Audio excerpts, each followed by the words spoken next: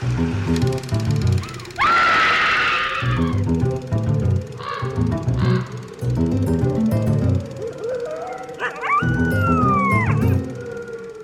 and welcome to Scream Scene, the horror movie podcast where we watch every horror movie ever made in chronological order, and then we rank them from best to worst. My name's Sarah. And I'm Ben. Thanks for listening to us today. How are you doing, Ben? I'm doing all right. I'm getting over basically like a solid week of being sick, pretty much. I'm just starting to feel myself again. How are you doing, Sarah? Keeping on. Have we mentioned that you're going to be performing live at the King Eddie on the show? No. So, if you listen to the show regularly, you know that Sarah is an electronic music artist under the handle Stegosaurus, and you can find her music at stegosaurus.bandcamp.com, and she did some music for our Patreon back in October, and she's going to be performing live as an opening act at the King Edward Hotel, which is like not really a hotel anymore. It's an older... It's a historic site in Calgary. Yeah, but I mean, the reason it's a historic site is it has this long-standing tradition as a music venue, traditionally with blues, and so it's kind of really like a big deal if you're a Calgary musician and you get asked to play there just because it's this like storied location. Yeah. It's really exciting. I'll be opening for Joyful Talk, and that will be early May. Yeah, May what? May 4th? May the 4th be with you, Sarah? Oh my god! I didn't even realize this! That changes everything, Ben. And then on top of that, you're also going to be speaking at Pod Summit. I sure am. Pod Summit is a podcast conference thing that it's in its third year. It's gone back and forth between being in Calgary, in Edmonton, and now in Calgary again. And I will be one of the speakers talking about what to do when your podcast has hit a slump. Has our podcast hit a slump, Sarah? No. But if it ever did, I would know what to do about it. Gotcha. And when are you speaking? It'll be on June 22nd at Fort Calgary. Basically, if you're in Calgary/Alberta, these events are for you. Yeah. For sure. Yeah. I just wanted to give people plenty of time to book their plane trips to come see you from all the... Book accommodations. That's right. Sleep and party at the King Edward Hotel. That's right. The other bit of news we have at the top of the show here is we have a new supporter on our Patreon. So we would like to give a thank you to Nicholas Harold. Thanks, Nicholas. And you can join Nicholas in becoming a supporter of Scream Scene by heading to our Patreon at patreon.com/ScreamScenePodcast. You too can join Nicholas on the Nice Kid list for Scream Scene's Good Kid, Bad Kid, Naughty list. Why are we making a naughty or nice list joke? Because his name is Nicholas. Oh, okay. Saint Nick. Gotcha. I wasn't connecting the dots the way you are there. That's okay. Well, I'm sure Jolly Nicholas will have, because I'm sure it's not the first time he's heard this type of joke. Thanks so much, Nicholas. What are we watching today, Ben? I know we're going way back in time. Yes, it's another one of our retrospective episodes, and I wanted to... That has like a feeling of class about it. Right. I wanted to address something about these off the top of the show just to make clear, I guess, the rules here at Castle Scream Scene. So our effort here is to review every horror movie ever made in chronological order. And then rank them from best to worst. Right. We do sometimes skip movies.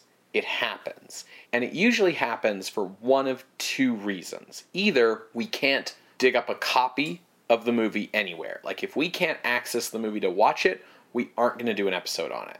And the second reason, which is occasionally related, is we can't find a copy we can understand. Mm-hmm. So if it's a foreign film and we can't find a version with subtitles, for instance, like, we aren't going to watch the movie without knowing what's going on and try to talk about it, because that's not really fair. I mean, we've done things as bare minimum as watch movies with auto-translated Google Translate YouTube closed captioning, which is really close to not having subtitles, but is enough we feel we're giving the movie at least some kind of fair shake.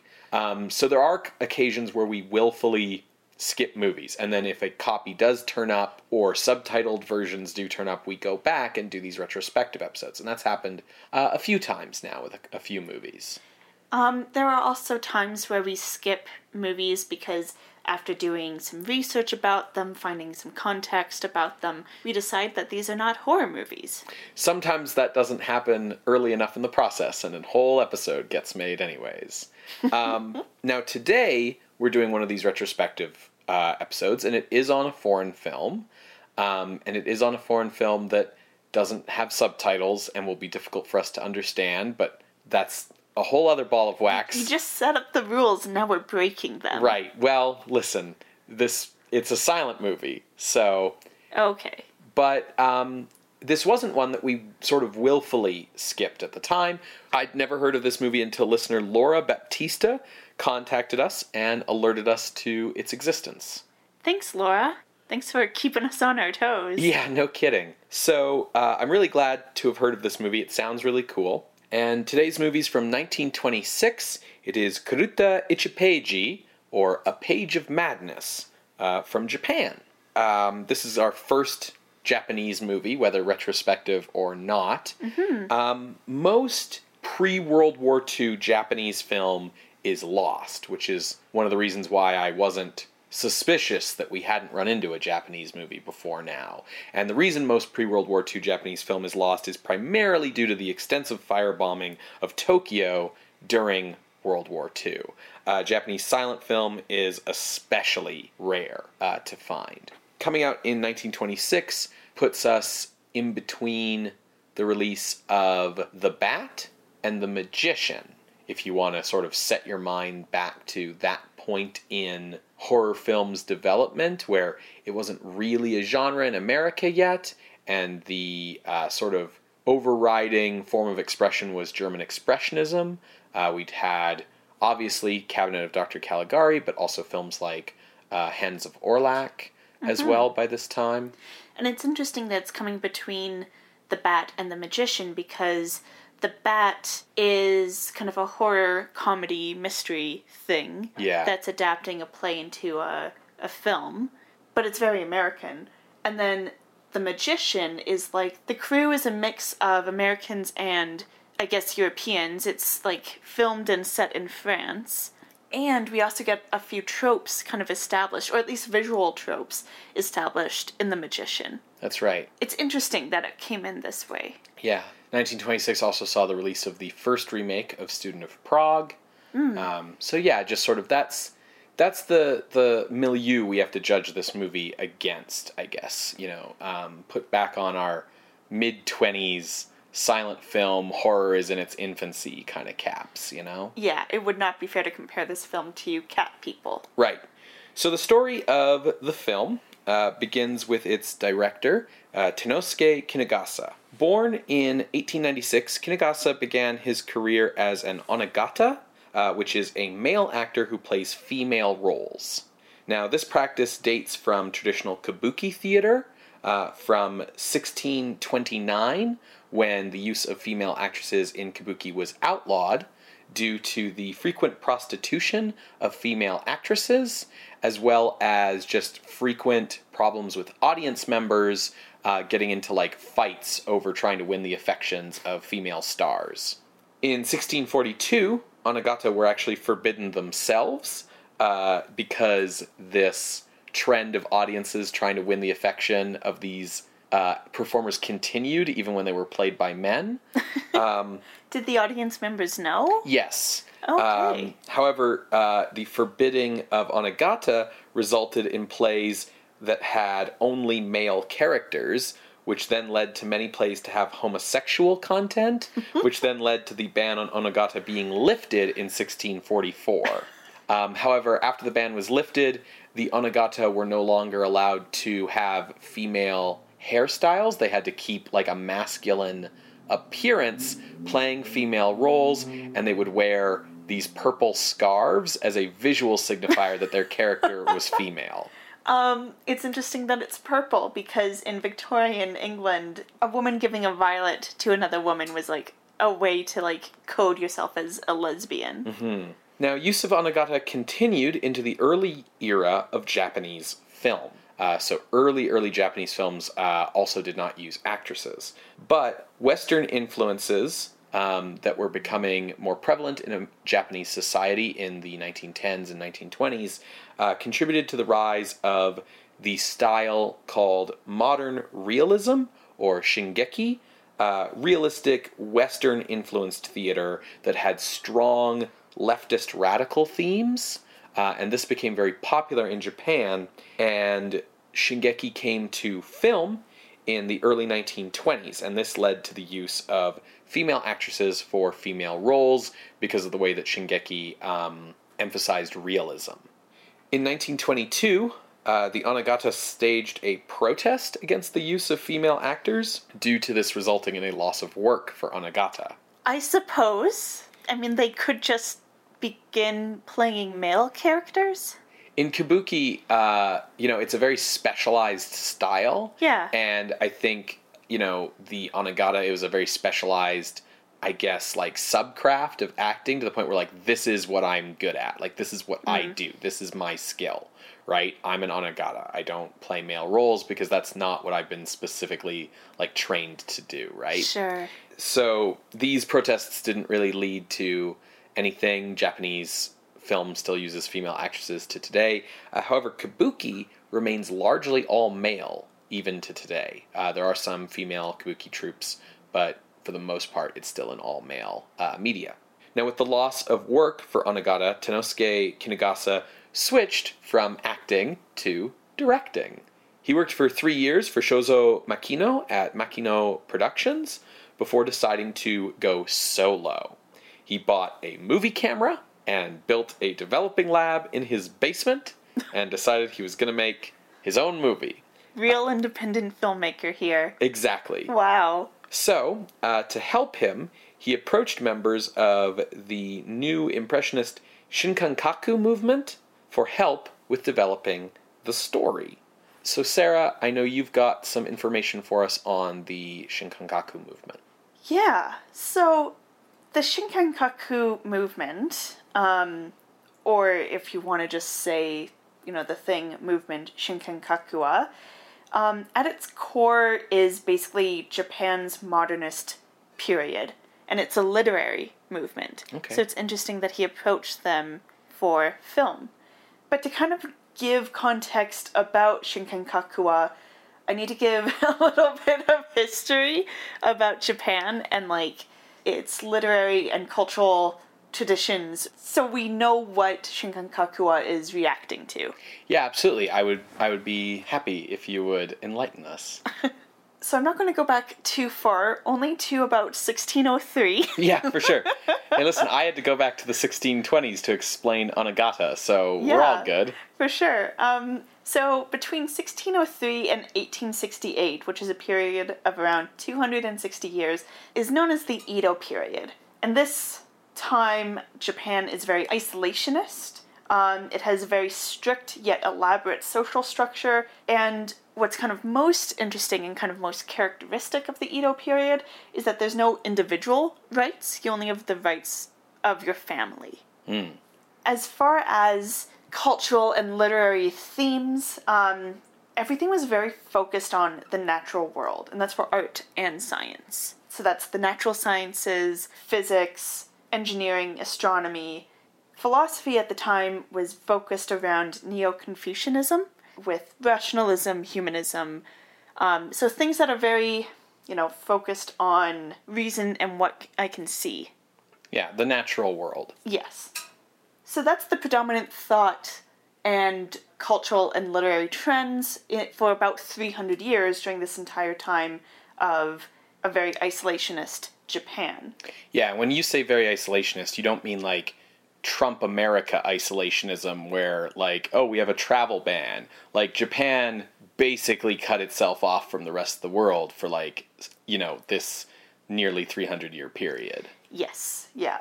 That all kind of changed in the Meiji period, which was from 1868 to 1912, and that's when to oversimplify things, the borders opened, Mm-hmm. and Western influence came in and was increasing, as well as a push for creating a modern, industrialized Japan. So in this period, and kind of continuing into the next period, the Taisho period, up until 1926, we have lots of industrialization, education reform, and just more and more focus on the natural sciences. Now, of course, I'm summarizing like over 300 years in a quick like little blip Mm-hmm. on a podcast. There's a lot more intricacies here, but by and large, this was the philosophies that Shinkan Kakua was reacting to. Mm-hmm. These themes of rational thought, industrialization, kind of came to a head due to the 1923 Great Kanto earthquake. And I won't go into details about this earthquake, but holy shit, it was like the fucking apocalypse. So everything is destroyed, especially around Tokyo. Yeah. But that means it's a great opportunity to kind of build from scratch, start everything new, and really bring in new technology like subways, the radio, and the like. Yeah, they could basically build Tokyo from the ground up as a modern city. Yes, yeah. And at its core, like, this is all happening right around Tokyo. And that is where Shinkan Kakua originates. So Shinkan Kakua, like I said, at its core, it's a modernist period, and it's described as, quote, the direct, intuitive sensation of subjectivity that peels away the naturalized exterior aspects and leaps into the thing itself, end quote. So you might be thinking, Sarah, what the fuck did you just say? Because like a lot of literary movements, regardless of where they're from, they have a hard time describing themselves. Sure, at least without using a lot of jargon. Yeah.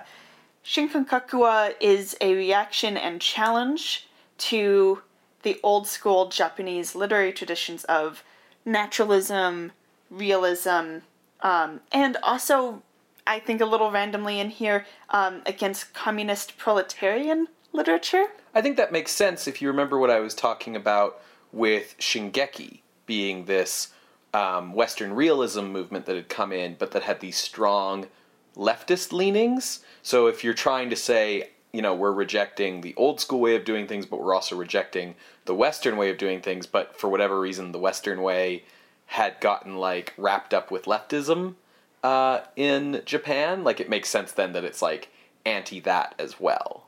Yeah. What makes this even a little further complex is Shinkakua is very influenced by the Western movements of Cubism, Dadaism, and modernism. Right. And you can kind of, like, sum it up in very probably misleading way of saying art for art's sake. Right. And the way that Shinkan Kakua does that is to focus on feelings. Okay. And when I say a focus on feelings, it's an expression of emotion for the sake of sharing and emoting those feelings. Okay. So a common, like, term for this is lyricism. And that's really common here.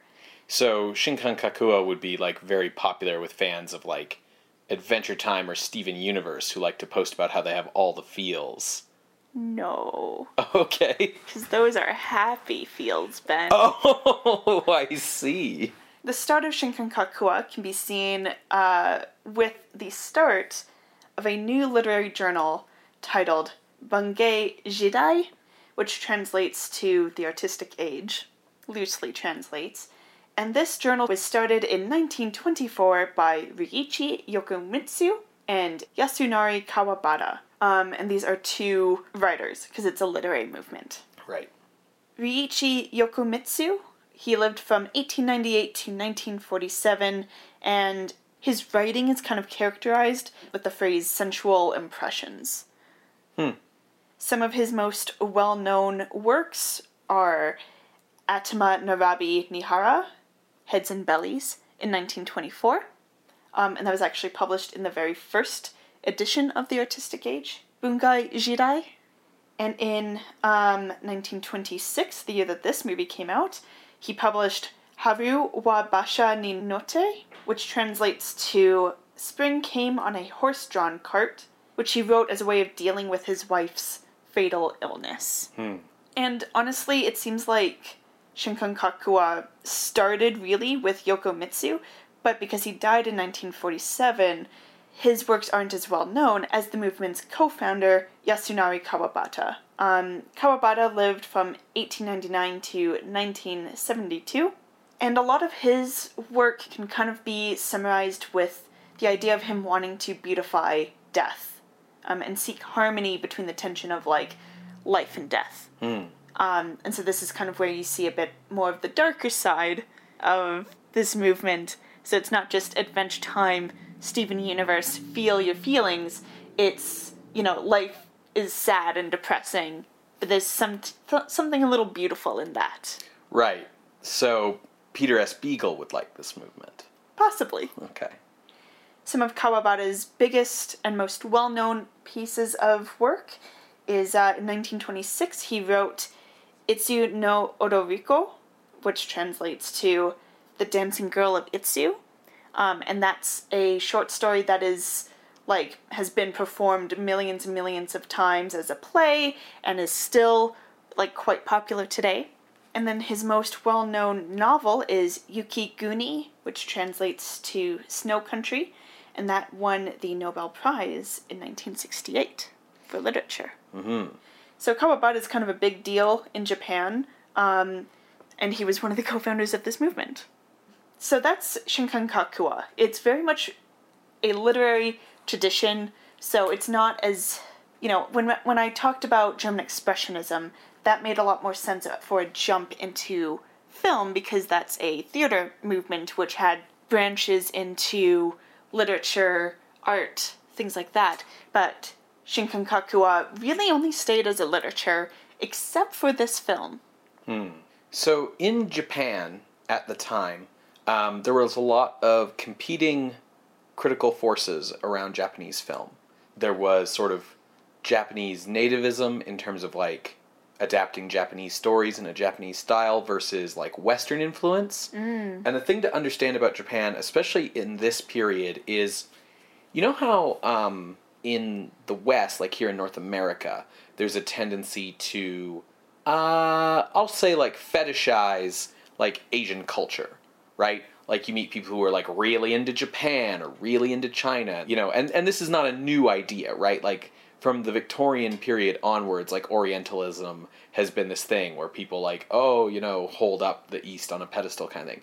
So something to understand is that Japan does that to us in reverse, especially during this early period where they had opened their borders. The Western influences came in, partially because of Western imperialism, blah, blah, blah, but also just because, Japan thought it all looked really cool, and they wanted to be cool.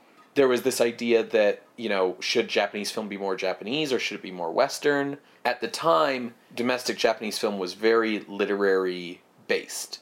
It was either adapting kabuki plays or adapting, existing novels. It was really based in the literary tradition. But a lot of Japanese film critics were trying to push for Japanese film to become its own thing and become more purely cinematic and relying more on the language of cinema than the language of theater or novels.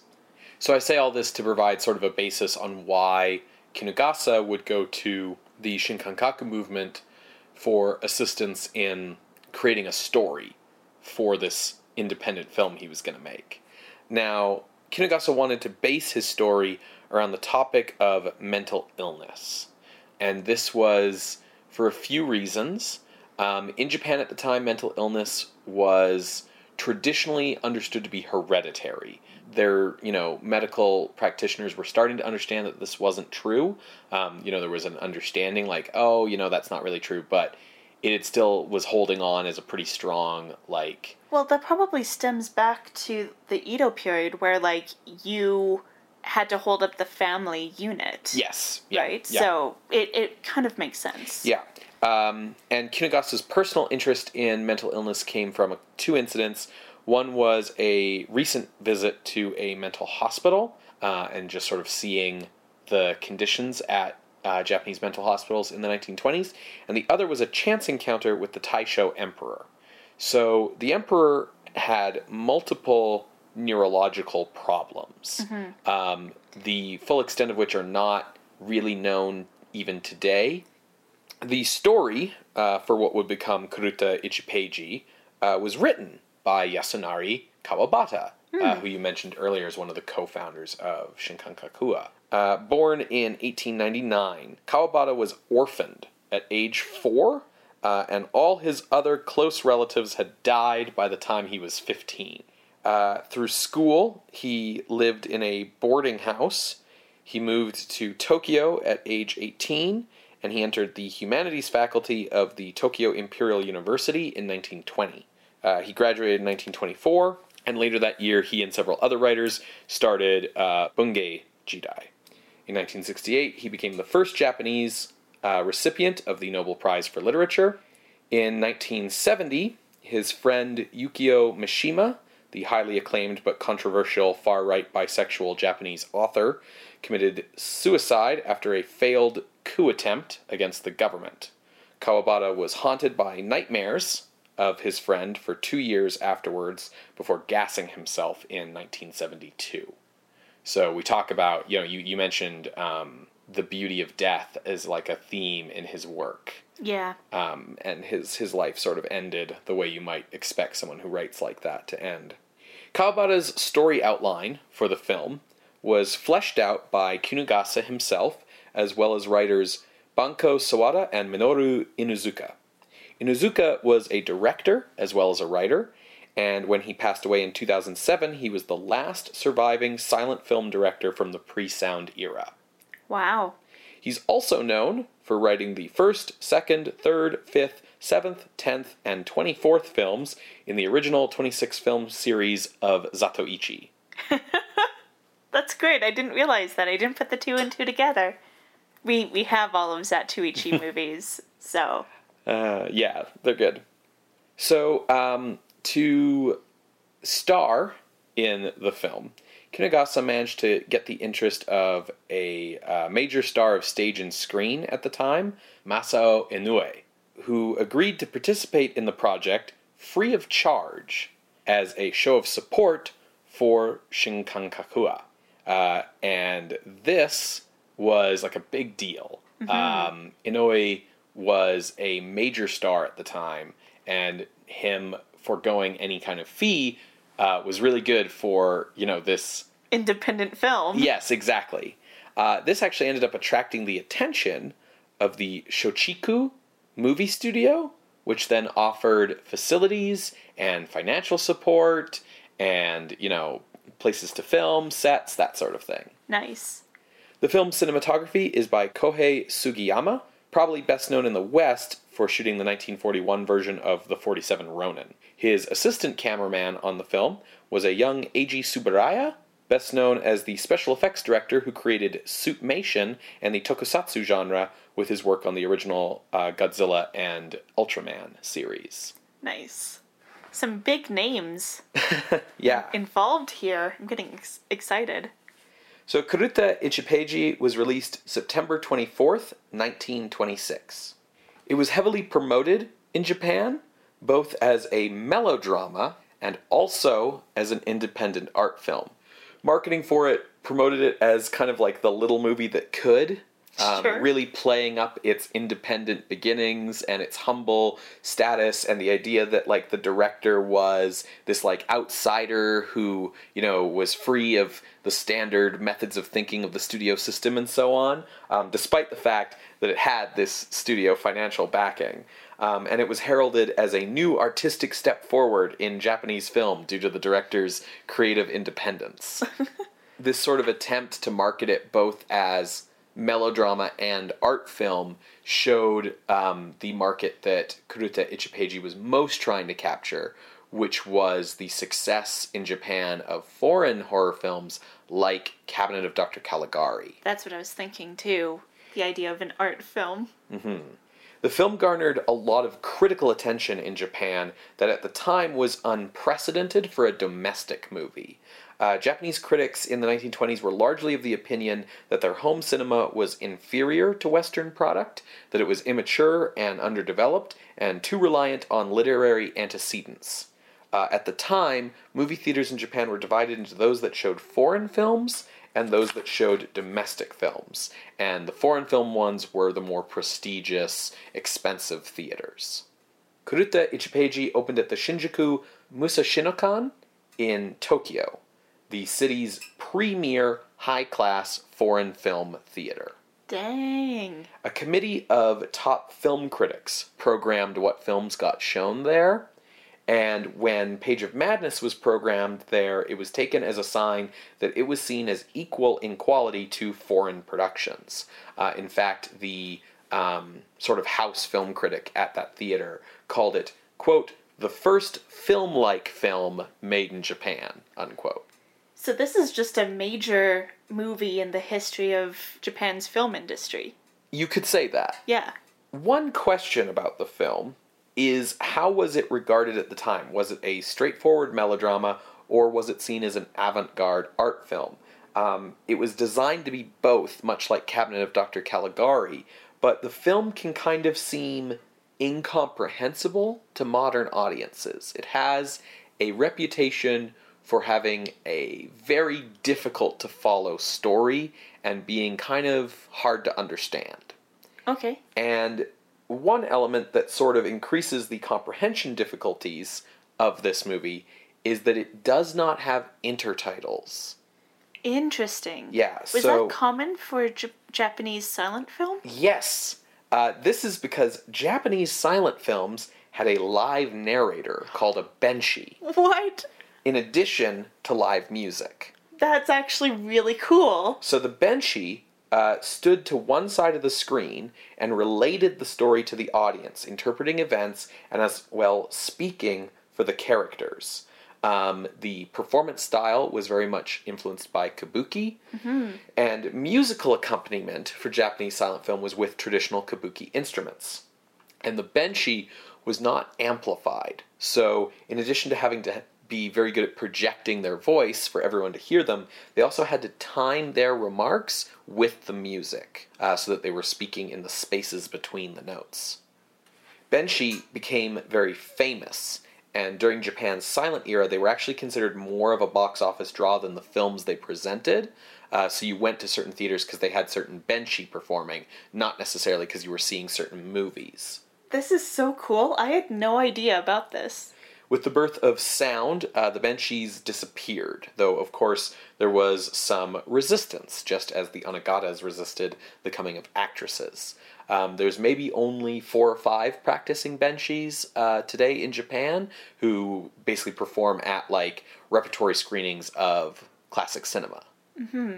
Now the benshi at the Shinjuku Musashinokan was Musei Tokugawa, and he was celebrated for his restrained, erudite style that appealed to intellectual film fans. So, for an art film. Yes.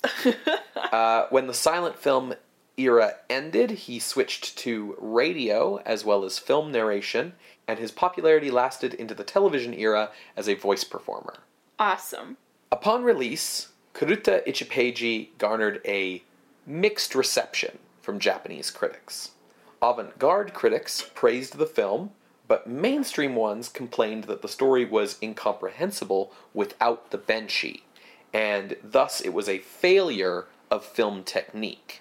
Because it wasn't able to tell its story as a film in and of itself. Correct. Because the idea was, there was this idea that like what they were trying to strive towards was creating a cinematic language that was not dependent on literary techniques.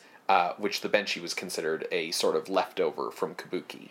I mean, that's fair. I do find it interesting that the audience of its time found it incomprehensible. So it's not like, I was worried that we would find it difficult to understand because not only do we have a cultural difference, but we have a ton of time between this. Yeah, it was critics who were saying that without the Benchy, you couldn't understand the story, and that they were criticizing the film for this. What's sort of unclear to modern viewers is, like, what was the film really like at the time with the Benchy, because we don't know what the Benchy would have said. Mm-hmm. We don't have that. Regardless, the film achieved a level of critical attention in Japan that was very rare for domestic product. Unfortunately, this critical attention did not translate into financial success. Despite its humble, independent beginnings, and its star working for free, Kuruta Ichipeji cost about 20,000 yen, at a time when the average domestic feature film cost 12,000 yen, which put Kinugasa deeply in debt to Shochiku Studios, which led to him signing a contract with that studio to basically work off his debt, making much more profitable Jidaigeki films, or basically, samurai action movies. Yeah. Give the people what they want, I guess. Mm-hmm. It's worth saying the Taisho Emperor died on December 25th, 1926, so 3 months after this movie came out. After its initial release, A Page of Madness was thought to be lost, along with the vast majority of pre-war Japanese cinema. Over the next 45 years, it gained this kind of reputation as being this remarkable piece of avant-garde Japanese cinema, and this reputation grew among critical circles, partially because nobody could see the film. So a similar, like, London After Midnight situation. Right. In 1971, Kinugasa rediscovered the film in rice cans in his basement.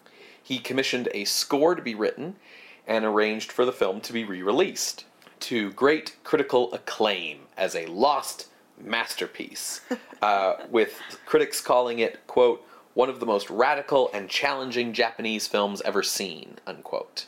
Yeah, but I don't know how much I can take these people at their word when it's garnered this kind of reputation. Also, the re-released version still does not include intertitles, and additionally, about a quarter of the film's length is missing.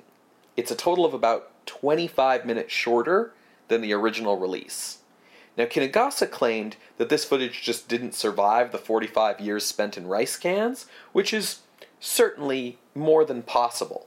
But comparing the film as it exists today to Kawabata's published screenplay has led some critics to theorize that Kinugasa purposely cut out the more narratively conventional and melodramatic scenes from the film in an effort to justify the experimental reputation that it had gained sight unseen in the intervening decades. Yeah. Got some conspiracies going on here. Yeah, so the movie as it stands now might be, more incomprehensible than it was in the 20s, partially because we don't have a Benchy to tell us what's going on, and partially because scenes have been cut out on purpose to make the movie more opaque. Possibly. Yeah. We're not pointing fingers. Mm-hmm. But maybe. Yeah. Okay, well, how are we watching this anyways? So, you can find A Page of Madness on Blu-ray from Flicker Alley, which specializes in re-releasing silent cinema. The restoration is by David Shepard, an award-winning American film preservationist. Works he has restored that we've mentioned on the show include Cabinet of Dr. Caligari, Cat and the Canary, the 1920 version of Jekyll and Hyde, the 1923 Hunchback of Notre Dame, Nosferatu, the 1925 Phantom of the Opera, among many, many others. So professionals doing this. Yeah. Good. David Shepard passed away on January 31st, 2017. Major loss for the film preservation community. We have also linked a YouTube version of this restoration on our playlist. Alright, well, folks, if you would like to watch along, experience this film alongside with us, you can go to our YouTube playlist on our website at screamscenepodcast.tumblr.com. In the meantime, you're going to hear a brief musical interlude, and when we come back, we will discuss Kuruta Ichipeji, or A Page of Madness, from 1926, directed by Tenosuke Kinugasa. See you on the other side, everybody.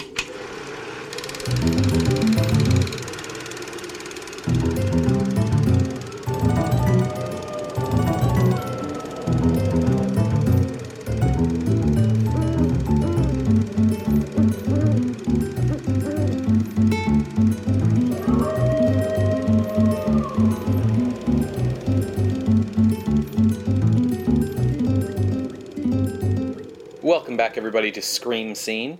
We just finished watching Kuruta Ichipeiji from 1926, directed by Tenosuke Kinugasa. Sarah, what did you think of the movie? I think it was powerful. I think it was chilling and haunting. I think it was very good. What did you think? I think I would have liked to have seen it with a Banshee. Yeah. I think I would have liked to have seen it with 25 minutes put back into it. Really? Because I kind of like it as it is. Yeah, so before we watched it, we read a couple plot synopses just to, give us something to hold on to. Yeah. Because without intertitles, without a narrator, the movie doesn't do a lot of work to help you grasp what's happening. Mm-hmm. I certainly can see where critics were coming from who talked about the movie not being clear to understand on its own, in the way that there are ways to use cinematic language to make things clear on their own. Yes, I would agree. And part of that has to do with the fact that in depicting mental illness among the characters, the movie shifts from objective reality to subjective fantasy, and it isn't always 100% clear when you're in each, or when you're in a flashback, or when you've cut to a different scene, or what, and it can be a little bit disorienting. So we looked at some plot synopses before we went in. I don't 100% know if I even agree with those plot synopses. I'm not sure whether those people were guessing as much as just I'm guessing, or if they... one of the ones that we read was TCM, and they should not be guessing. Sure. They should know what they're talking about. Or are they going off of Kawabata's script, scenario, which is published, but also might have some differences to what was ultimately filmed. Because certainly I think they helped, but I also didn't see everything they were talking about in the movie that I watched.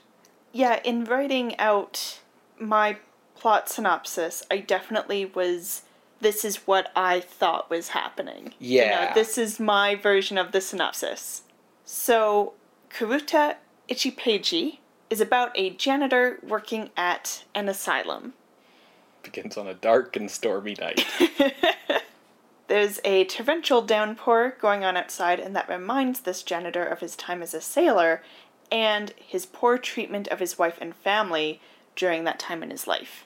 His wife is actually a patient at the asylum, and he took the job as a janitor to remain close by and to care for her. During the film, we see the treatment of the patients at the asylum. We also have a sequence where a riot breaks out, and you get a feeling of the overall rather cold nature of the asylum. One day, a woman comes to visit his wife, and she is surprised to find that her father is the janitor. It turns out to be his daughter.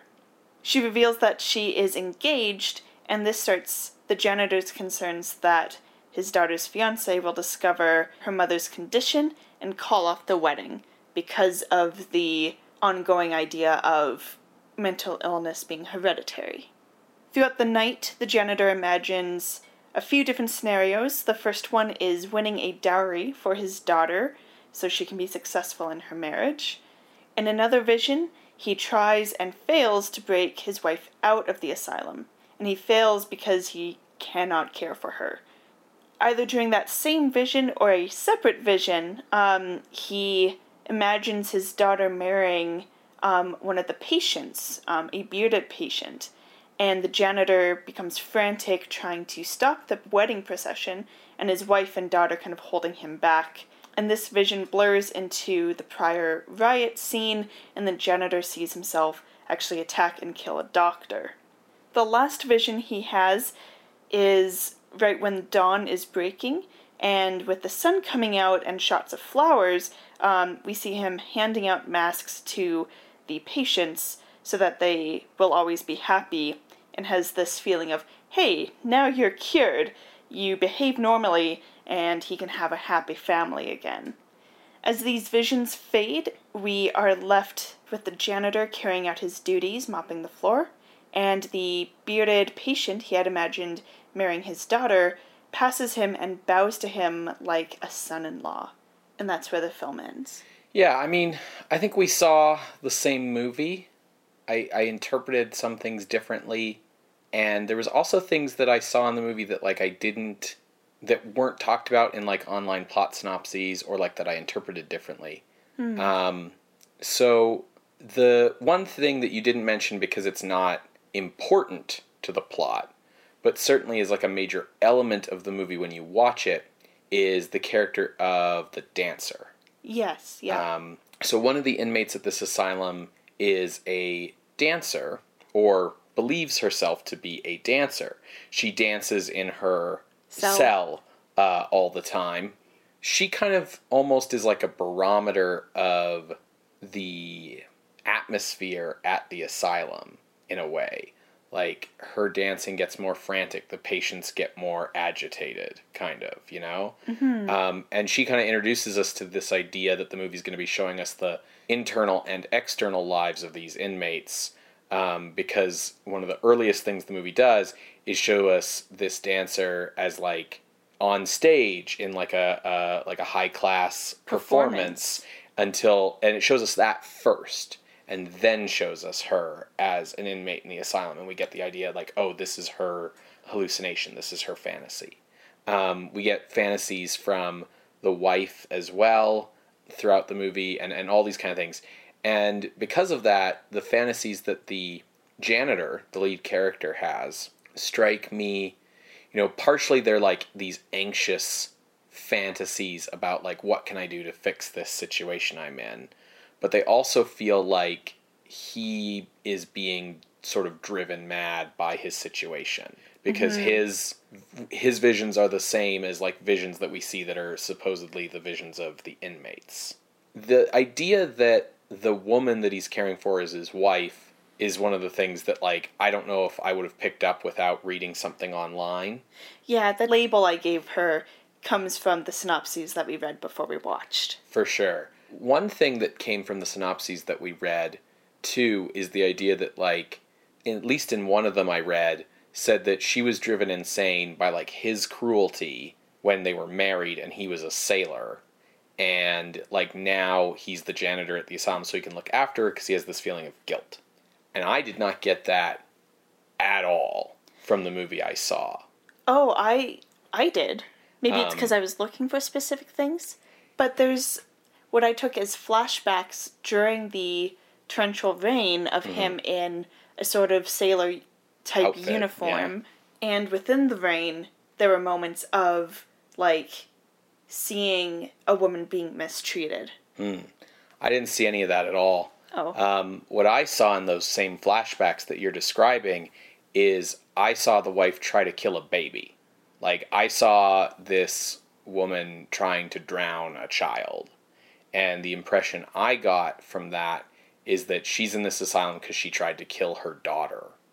And, like, that's why she's in the asylum. And he's there working as the janitor because he wants to be close to her and be taking care of her. But I never got the sense that that was out of guilt of his own actions. That didn't come across to me. Sometimes things were cut so short that it was like, was that a dream or was that real? The daughter seems to work as a ticket taker at a train station, and she seems to be getting married to, like, a young intellectual. Then, we see him sort of entering into her cell a lot. Like, he has keys to her cell. The impression I got is that, like, the staff at this asylum do not know that he is related to this patient. Yeah. Because I feel like maybe that wouldn't be allowed. When the daughter shows up to visit, I guess, like, she knows her mom's there, because that's why she's there to visit. She just didn't know her dad was working there as a janitor. When she goes to visit her dad at the asylum a second time, we do see, like, a ring on her finger, if I remember correctly. Yeah. And that's the first, like, visual hint I got of, like, okay, she's getting married. The second set of visions were really confusing for me that he has. because I wasn't sure whether they were really happening or not for a very long time. He's trying to get his wife out. The first time it doesn't seem to succeed because, like, she won't leave. Like, he drags her to the front door and she just won't go with him. She won't leave, like, the relative safety of the building, and she ends up kind of crawling back to her cell, and he comes after her. And that one I wasn't super sure if it was real or imaginary. The next one was pretty clearly imaginary, because when he tries to get her out, another big riot happens, and, like, the head doctor shows up, and he, like, beats the head doctor to death with his broom. And at that point, it's like, this probably isn't really happening. And then superimposed on that scene becomes the wedding procession. And stuff like the superimposition, that made it very clear, like, this is a fantasy. And then, as you say, he thinks that his daughter's getting married to one of the inmates, one of these violent male inmates. Things get kind of more hectic and frantic from there. Another thing I noted that you didn't mention is at one point in the film he loses his keys, and so at the end of the story he also can't get back into, like, the wing that his wife's being kept in, because the doctor has found those keys on the floor and taken them. So that's sort of another layer of tragedy to the end of the story, for sure. Yeah, I don't know. Those are just a few things that I noticed that I wanted to bring up. Yeah, I think it's, like, important for us to talk about themes, especially because we definitely interpreted sequences in the film differently. Mm-hmm. Like, especially I didn't pick up or interpret at all that the flashes of a woman in the rain was her drowning a baby. I did not pick that up at all. I saw a woman who was being attacked and trying to protect her baby. So I'm very curious about what kind of themes you picked up. But for myself, I picked up themes of guilt, obviously, and shame about not being able to fulfill what the janitor sees as his duty.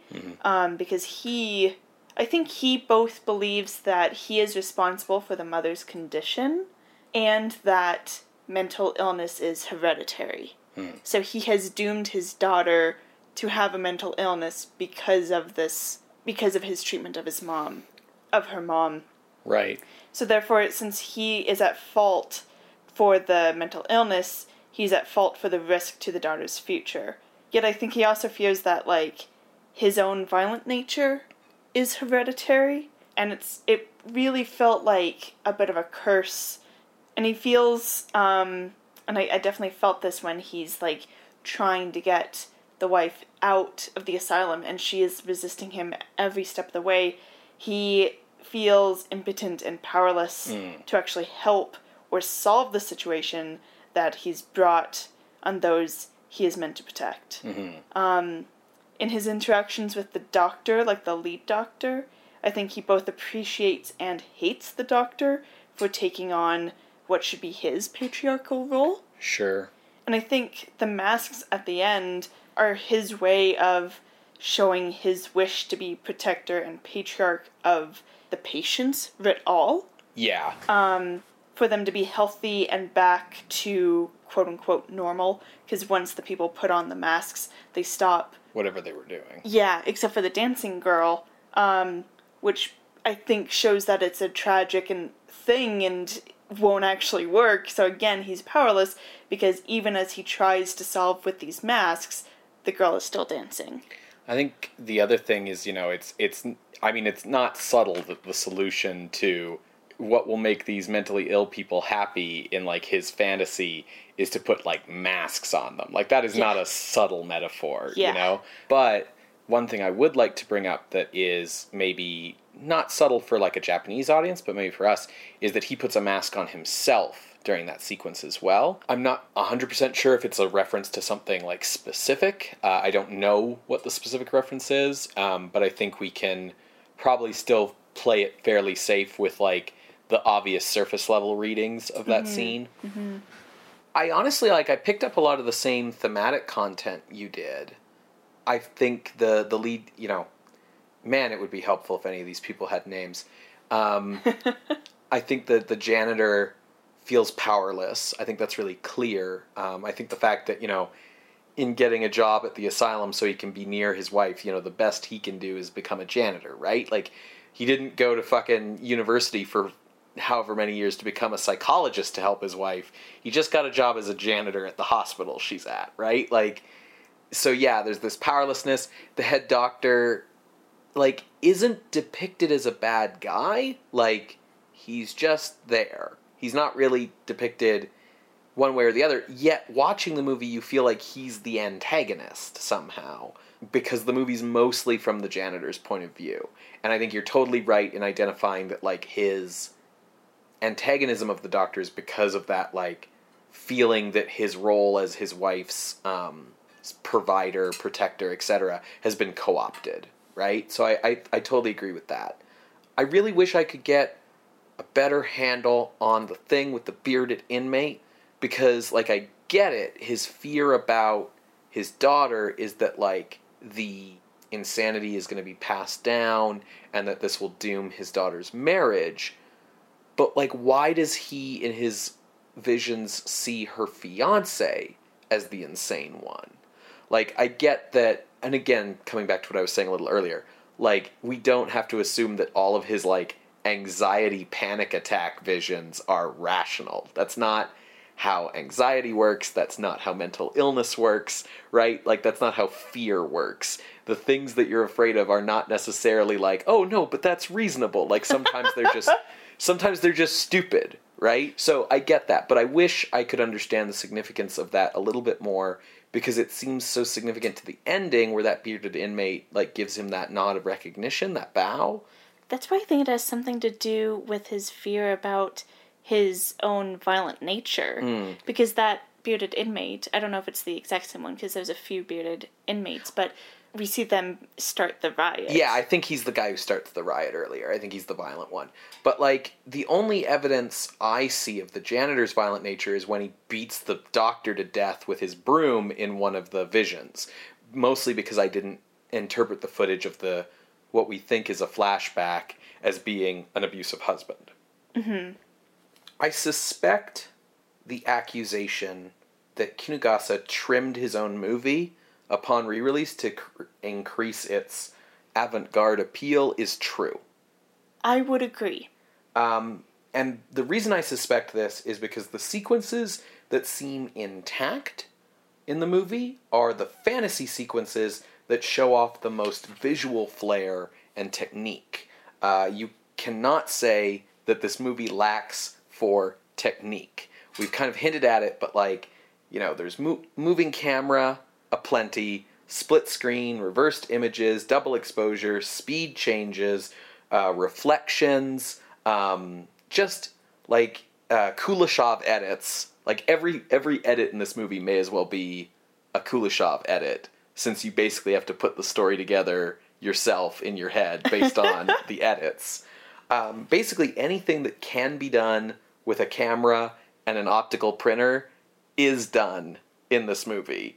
There's just stuff in here that, I mean, for one thing, it's pretty jarring going from, like, mid-40s Hollywood filmmaking, which is probably the most, like, structured that filmmaking ever got, to this experimental 1920s Japanese silent film, right? It's a very jarring change. Yeah. But there's also stuff in this movie that feels, like, very modern in terms of the imagery. There's stuff here where it's like, oh, yeah, MTV will be doing this in the 80s, kind of thing.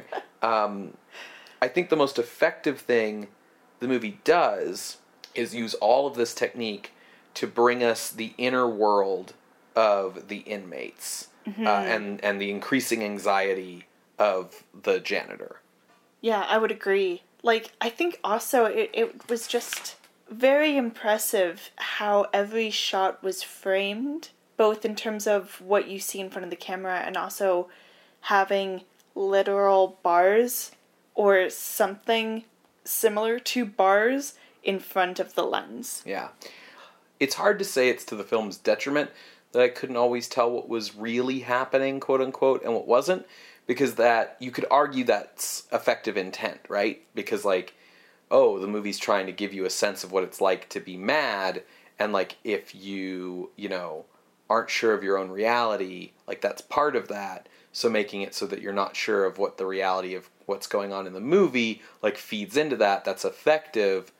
But it was a problem for me sometimes that those shifts into subjective versus objective reality weren't always clearly signaled. The things that are clearly happening, that are clearly objective, also happen to be the sequences that appear to be the most truncated or missing. Any scenes that have anything to do with, like, the supposed plot of this movie, which is the daughter and her fiancé, seem to have the most holes. Like, there just seems to be stuff missing. And I say that in the sense of, like, having some knowledge of the way that movies are made and, like, film theory and just, those kind of issues. The weird, fantasy, bizarro dream sequences feel complete. There doesn't feel like there's anything missing. As much as they're all bizarre and strange and frightening, you can kind of follow their arcs. Yeah, I think you'd be able to tell, even with all of the unique editing tricks that they're doing, you'd be able to tell when something's missing because of how fluid they are. Yes, exactly. They're very fluid. Whereas the stuff with, like, the daughter, you're, like, watching it going, wait, who's that? What just happened? How did she get over here now? And, like, the fiancé's in one scene where she just is, like, at home in, like, a domestic scene and he's just, like, reading the newspaper. There's no scene where, like, she confronts him or he confronts her. Like, this whole idea that the janitor is overcome with anxiety because the fiancé might find out the mom is mad. Honestly, without an internet plot summary, I don't see that. What I see is that the janitor has anxiety and is, like, super worried about everything and wants to get his wife out of there. And that also his daughter came to visit him and didn't know that he worked there. And that on a subsequent visit, he found out she was getting married. Like, that's what we see. And putting together meaning out of that is a different kind of story. Sure. If there was a scene we saw where, like, the daughter brought the fiancé to the asylum and he saw the wife and the dad saw that and whatever, like, that would create something else. So this is why I feel like the idea that Kinugasa, like, cut these scenes himself holds water, because if you had scenes that just naturally had decayed over time and, like, oh, I'm missing parts of the movie because, like, I stored it in rice cans in my basement and, like, film decays, which is true, it wouldn't be, like, so consistent what is missing, right? Like, you'd feel like there'd be more weird gaps. Yeah, I completely agree that I think things are purposely cut. However, I think it's to the film's benefit. Okay. So I will just start off with saying the film itself was never designed to be able to tell its story on its own. Mm-hmm. It was designed to have a narrator. Mm-hmm. So I think saying that the film as is difficult to follow and saying that that's a flaw, totally agree, but it's a flaw purposely put in. Like the hole through the vent in the Death Star, it was designed with a purpose. Right. I think the last 25 minutes helps the film because it keeps us with the janitor rather than with the daughter in the real world. Mm-hmm. Quote unquote real world. The world outside the asylum. Mm-hmm. It makes it more focused. It makes it feel more personal. Mm-hmm. And I think that focus is important when you have such ambiguous, fluid, experimental, somehow sensory-heavy, weird dream sequences. Mm-hmm. And also, it keeps it shorter and feels like a shorter movie when compared to another movie that this film kind of reminded me of, which is the 1928 Fall of the House of Usher. Yeah, I thought we were going to get there eventually. Yeah, I was reminded a lot of Usher with this. Like, this felt like if the director of Usher had made the script of Caligari. You know what I mean? Like if instead of sure. You know? Yeah, like if Epstein had made Caligari, that's kind of the feel of this movie. what's interesting is I looked up the length of Fall of the House of Usher, and it's like 65 minutes. That's very short. And this movie's longer. But this feels more cohesive. It doesn't feel like we're retreading the same ground, which I know is a big complaint you had of Usher. And part of that, I think, is because it feels so personal. Can I make a confession? Yeah. This has nothing to do with, like, the overall quality of this movie. But another thing it has in common with Fall of the House of Usher is I had a hard time staying awake during it. No! I felt so fully engaged, like, the same way that I do with Usher. Like, I think I enjoyed this more than Usher, full disclosure, but I just felt like this movie's trying to tell me something and just isn't saying it, so I need to pay attention to everything it's saying, and just, like, not on the edge of your seat where you're like, just fucking blurt it out, buddy, like how I feel sometimes when I am hitting a stuttery moment with my speech. I just felt like, yes, give it to me. Keep giving me this, like, molasses fluid syrup. I understand what you're saying about, like, you know, needing to be engaged to follow what's happening.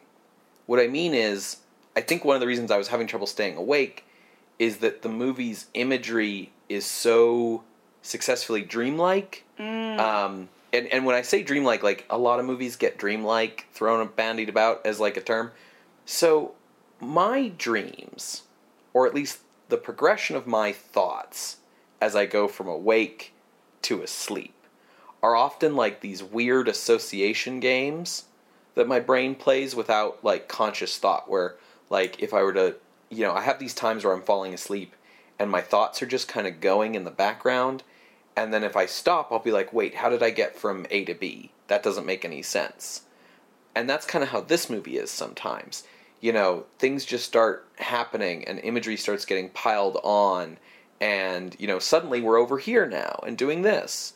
And the way that movie was emulating the feeling of a dream, I think was just lulling my brain into, like... those thought patterns. Like, yeah, into falling asleep, basically. That's really interesting. So that's kind of what was happening there with me. So, I agree completely with what you're saying about the cuts making the movie more focused. I think you're entirely, like, 100% right. I also totally disagree with you. Disagree in what way? In that it was the right call to cut those things. Interesting. I love this. So, like, I think you're right, but if he was going to do that, he should have cut everything with the daughter. He should have cut this thing where we cut back and see her with the fiance, like, at home, whatever, like, her working at the train station. Like, you should have cut all that shit. Because it just, that, leaving the little bit in... makes it seem like it's a mistake. Right. And therefore... defensible. It's sort of like, you know, it's like Biggs Darklighter in A New Hope. So, Biggs is Luke's best friend from back home. Yeah. And in the original edit of Star Wars, you see Biggs on Tatooine with Luke being like, hey, I'm shipping off for the Academy, and Luke being, gosh, I wish I could go with you. And they have this big tearful goodbye. And then later at the end of the movie, they meet again as pilots, and it's like, oh, turns out Biggs ended up with the Rebel Alliance, and they have this big hug, and like, oh, I'm so excited to see you, that's great. And then they go off to the battle, and then Biggs dies in the battle at the end. When Lucas recut the movie before it came out, because the first cut of the movie that I'm referencing was Garbo, he cut out Biggs from the opening of the movie because it was slowing things down. And because of that, he also cut Biggs from the end of the movie, because it no longer made sense. So you just have Biggs in the battle dying, where he just seems to be a random other pilot. In the special edition of A New Hope from the 90s, they put Biggs back in the reunion scene at the end, where him and Luke meet up. Now it kind of works, because Biggs is still mentioned in dialogue earlier, as like one of Luke's friends who's left, but they didn't put back the scene of them talking on Tatooine, because it would still slow down the movie, and it would also, like, super change the structure too much. So you end up with this weird thing where, like, he's kind of in the movie and kind of not. And it's almost more confusing to have that than to just get rid of him. And that's kind of how I feel about the daughter, as she is now. My other thing is, that means you could either cut more of her out and focus the movie more, which I think would play more to what you're talking about. Yeah. I don't agree with that either. Here's my thing. As much as I admire a lot of the technical work done with this film, and I think the way it draws you into the madness of the characters is very effective, I think the emotional connection and the resonance that you would feel with the struggle and the suffering of these characters is lost without the human elements to tell us who these people are and how they relate to each other and what the stakes of the situation are. The context for me is missing, and the more you cut that stuff out, the more context is missing. I think I definitely see where you're coming from, and I think the more you cut out that context, the more it's like, look at these crazy people. It feels a little exploitative. Mm-hmm. I mean, you can simplify the janitor's, dilemma just down to, my wife is crazy and in this asylum and I want to get her out because she's my wife and I want to care about her myself. You can simplify it that much, but that's not really accurate to the psychology of what's happening in the story with these characters, because the actual psychology is much more rooted in, like, these traditional Japanese social fears about family and status, right? About, I want my daughter to marry well and be wealthy and prosperous, and, if they find out about my crazy wife, that's going to ruin that. So I need to fix this situation somehow. But I'm so powerless to fix that situation. The only place I can fix that situation is by retreating into fantasy, which is what the crazy people in the asylum do, right? So therefore I'm one of them. And just the stakes don't feel like they're there for me because I don't feel that connection between these people. And if that was more clearly elucidated, or that context was put back in, those extra 25 minutes, so I can understand, like, what is he afraid of? Because, so Masao Inoue gives a really wonderful performance. Yes. He is this sad, eternally worried-looking old man. Yoshi Nakagawa is, I think, the true MVP as the wife.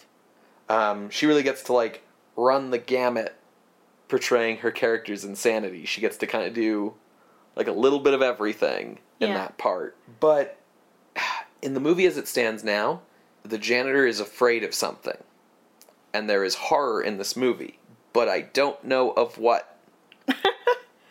Because without, if I had that context back and that human element, even if Kinugasa felt that those things were, melodramatic and therefore cheesy and corny and pulled down his avant-garde experimental street cred, without those melodramatic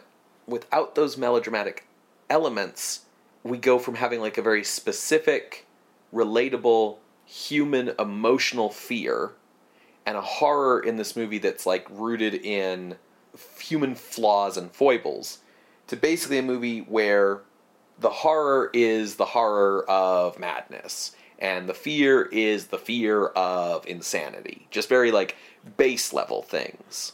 I agree with where you're coming from. I disagree with your conclusion. Yeah, for sure. Because, That's what we keep saying back and forth. Yeah. I'm sorry. No, that's fine. That's great. Because I think what's really neat with this film, and what I think kind of amazes me, is how modern it feels with how it allows us to both feel and identify with the janitor while also condemning him. Okay, yeah. See, my thing is I don't get that second part. I think it's because of how he interpreted the, flashback scenes differently. Yes. Yeah.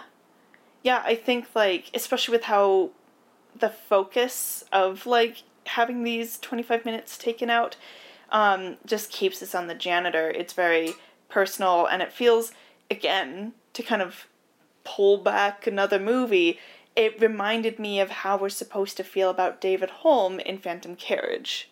Which is 1921. So kind of around the same time. Mm-hmm. And, David Holm, the title of that episode is David Holm is a Jerk, because that's what you're supposed to get from him, and then he repents at the end.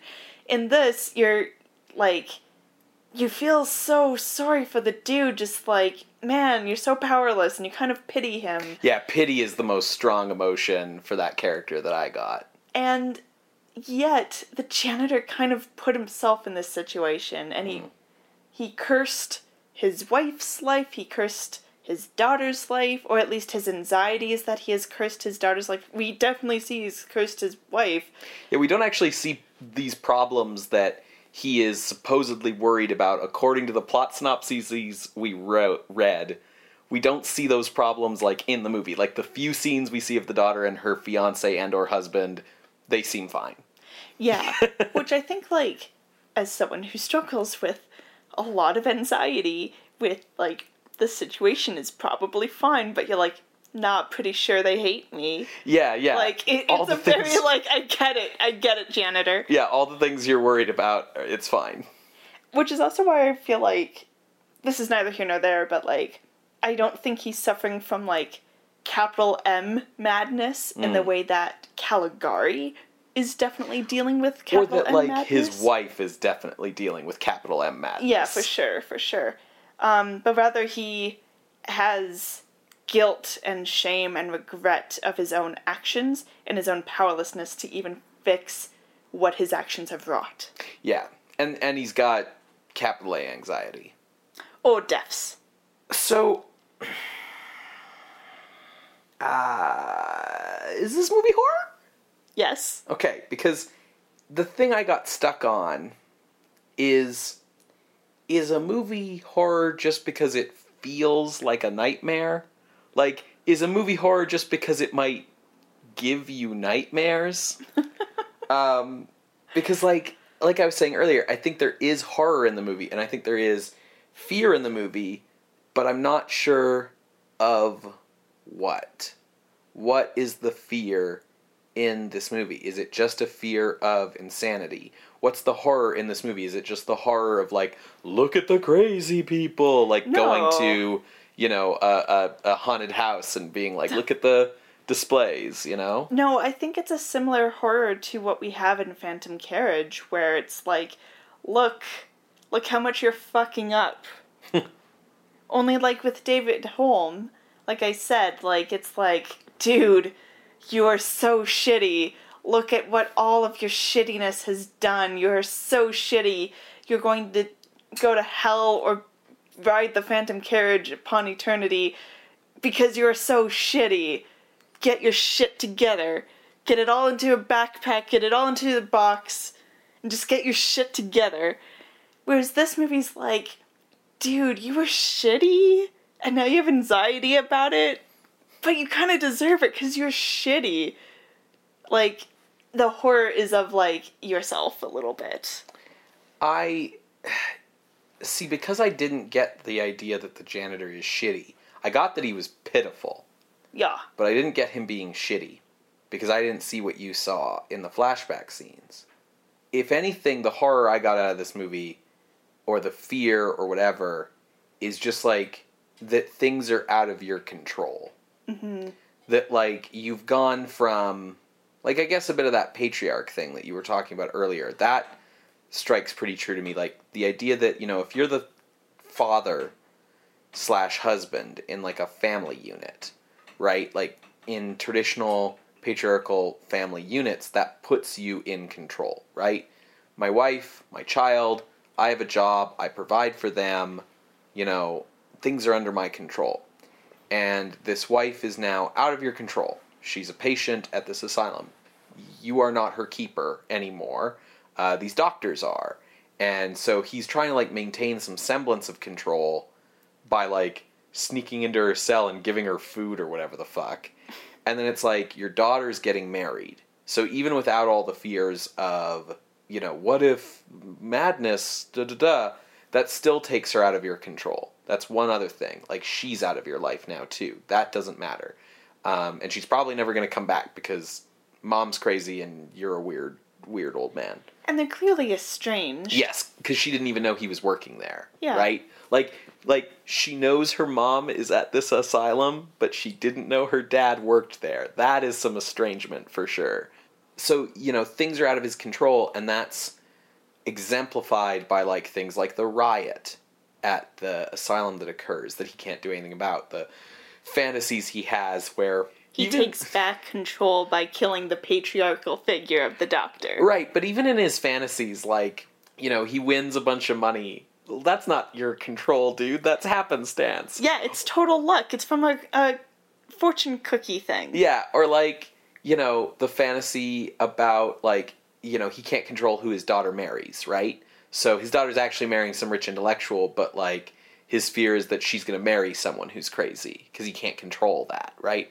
So if that was, for me, the fear in the movie, is that loss of control, and feeling like the world's kind of spiraling out of control and out of your ability to, like, manage. And the only thing he can do to, like, manage it is, like, give people masks, which is, like, such an on-the-nose thing to say, basically, like, covering up your problems, right, instead of dealing with them, which is, like, such a really common way of dealing with mental illness, too, right? Like, there are so many people in the world where, like, that's the first thing you learn if you have a mental illness, is how to, like, craft a mask so that everyone around you thinks you're okay, because you don't want to be, like, disruptive. And, you know, the people who end up in asylums are the people who, like, couldn't craft that mask well enough, or their mask broke down, basically. So yeah, it's pretty on the nose, I think, there. Yeah. So yes, I think it's a horror movie. Okay. As it stands, I think the lack of the overt plot, like the lack of telling you what's going on, means that, and I think this really came out in our discussion, the power of A Page of Madness depends less on what it's telling you and more on what you're bringing to it. Yeah. It functions almost like a psych test of its own, in that what you think about this movie says more about you than what it says about the movie. Are you saying the reason I picked up on the janitor's anxiety is because of my own? I didn't say that out loud. But yeah, I think it's interesting that with the movie as it stands, you know, this is a movie about what you bring to it, I guess. Because we took such different things from it. And that has to do with, like, I think, how you see yourself reflected in this movie.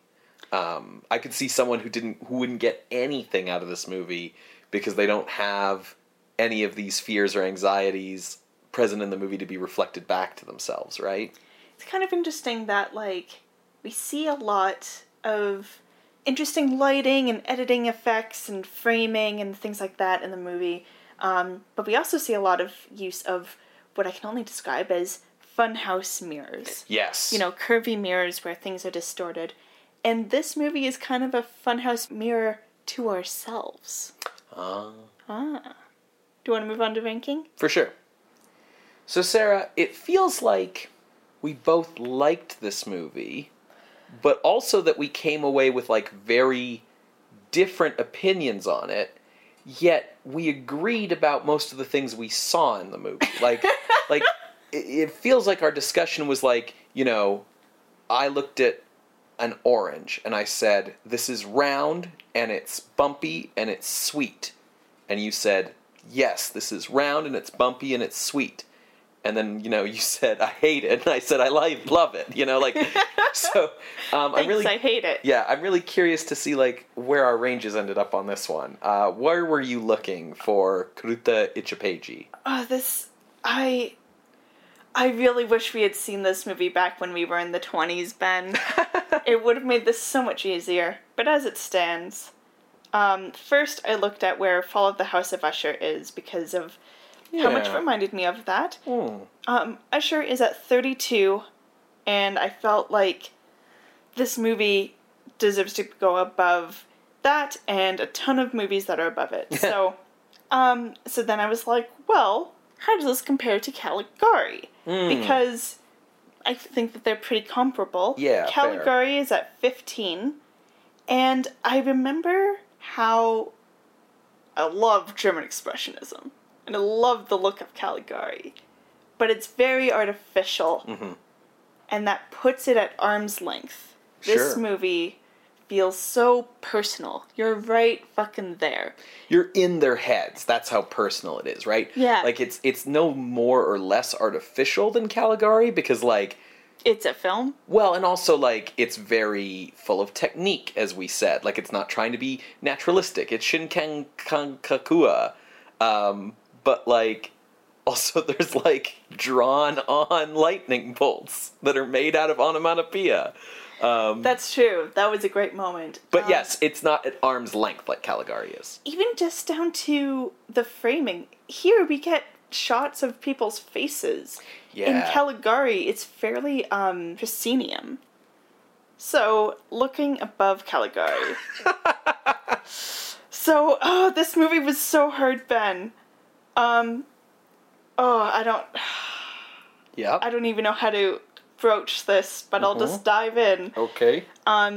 Similar to Dracula's faults of being proscenium, being like a film that's just shot on stage, I was like, this should go above Dracula. So my floor is above or below Bride of Frankenstein. I know, you're giving me this look. My ceiling is number 4 with Phantom Carriage. Because as much as, like, I think they're similar in the way of, like, hey, you're a shitty dude, look at how shitty you are. I think Phantom Carriage does it in a way that's so dreary and bone-breaking that I think, Karuta Ichipeji could go below Sharkarlin, Phantom Carriage. Yeah, I mean, like, you never feel pity for David Holm because Phantom Carriage is just all about that. There's no ambiguity. Yeah, going back to the point I made earlier about this film, kind of as we're watching it, it's almost half of the story that Tenosuke Kinugasa meant for us to experience because we don't have a narrator. Whereas Sharkarlin, Phantom Carriage, it's in and of itself a story. So that's that. So that's why Phantom Carriage would go above. Now the reason why I'm thinking maybe even below Bride of Frankenstein is Bride is a whole thing in and of itself. It's not half of the story. Reasons I just said. So, Ben, that's my range. See, I thought you were saying that, like, your floor was House of Usher, your ceiling was Dracula, and then you just sort of kept going there, and now we have a problem. Okay, well, what's your range? So, my range is below yours. I did not get up into top 10 stratosphere territory here. Okay. And I feel like part of that is because, like, as I said, I really felt the loss of the Banshee, and I really felt the loss of the 25 minutes, and I really wanted this movie to engage me more than it did. It really engaged you. It did not engage me emotionally. It engaged me intellectually. Mm-hmm. But I didn't get pulled into it emotionally like I wanted to. So, my range is below yours. I started with a film that felt very similar to me, and I agree with you that it's probably more similar to Usher, but this is a movie I like better than Usher. I started looking around the range of Vampire at number 21, and I decided that I liked Vampire better. And the reason why was because I understand what's happening in Vampire, and I can follow what's going on, and I get it. And this movie, I couldn't really, unless I read a Wikipedia page first, and even then, it didn't really help as much as I wanted it to, and I hold that against this movie. To be fair, that's my experience of Vampire, but go on.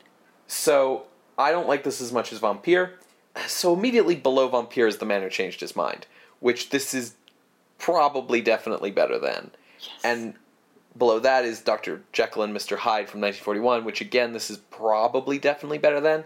But below that is Freaks, which is... We even re-ranked Freaks, and its ranking placement is still a problem.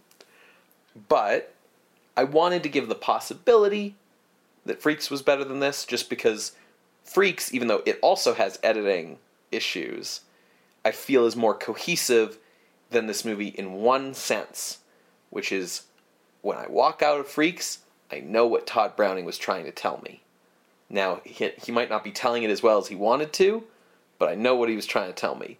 And I'm not entirely sure what Tenosuke Kinagasa is trying to tell me here. So that was my range, was 21 to 25.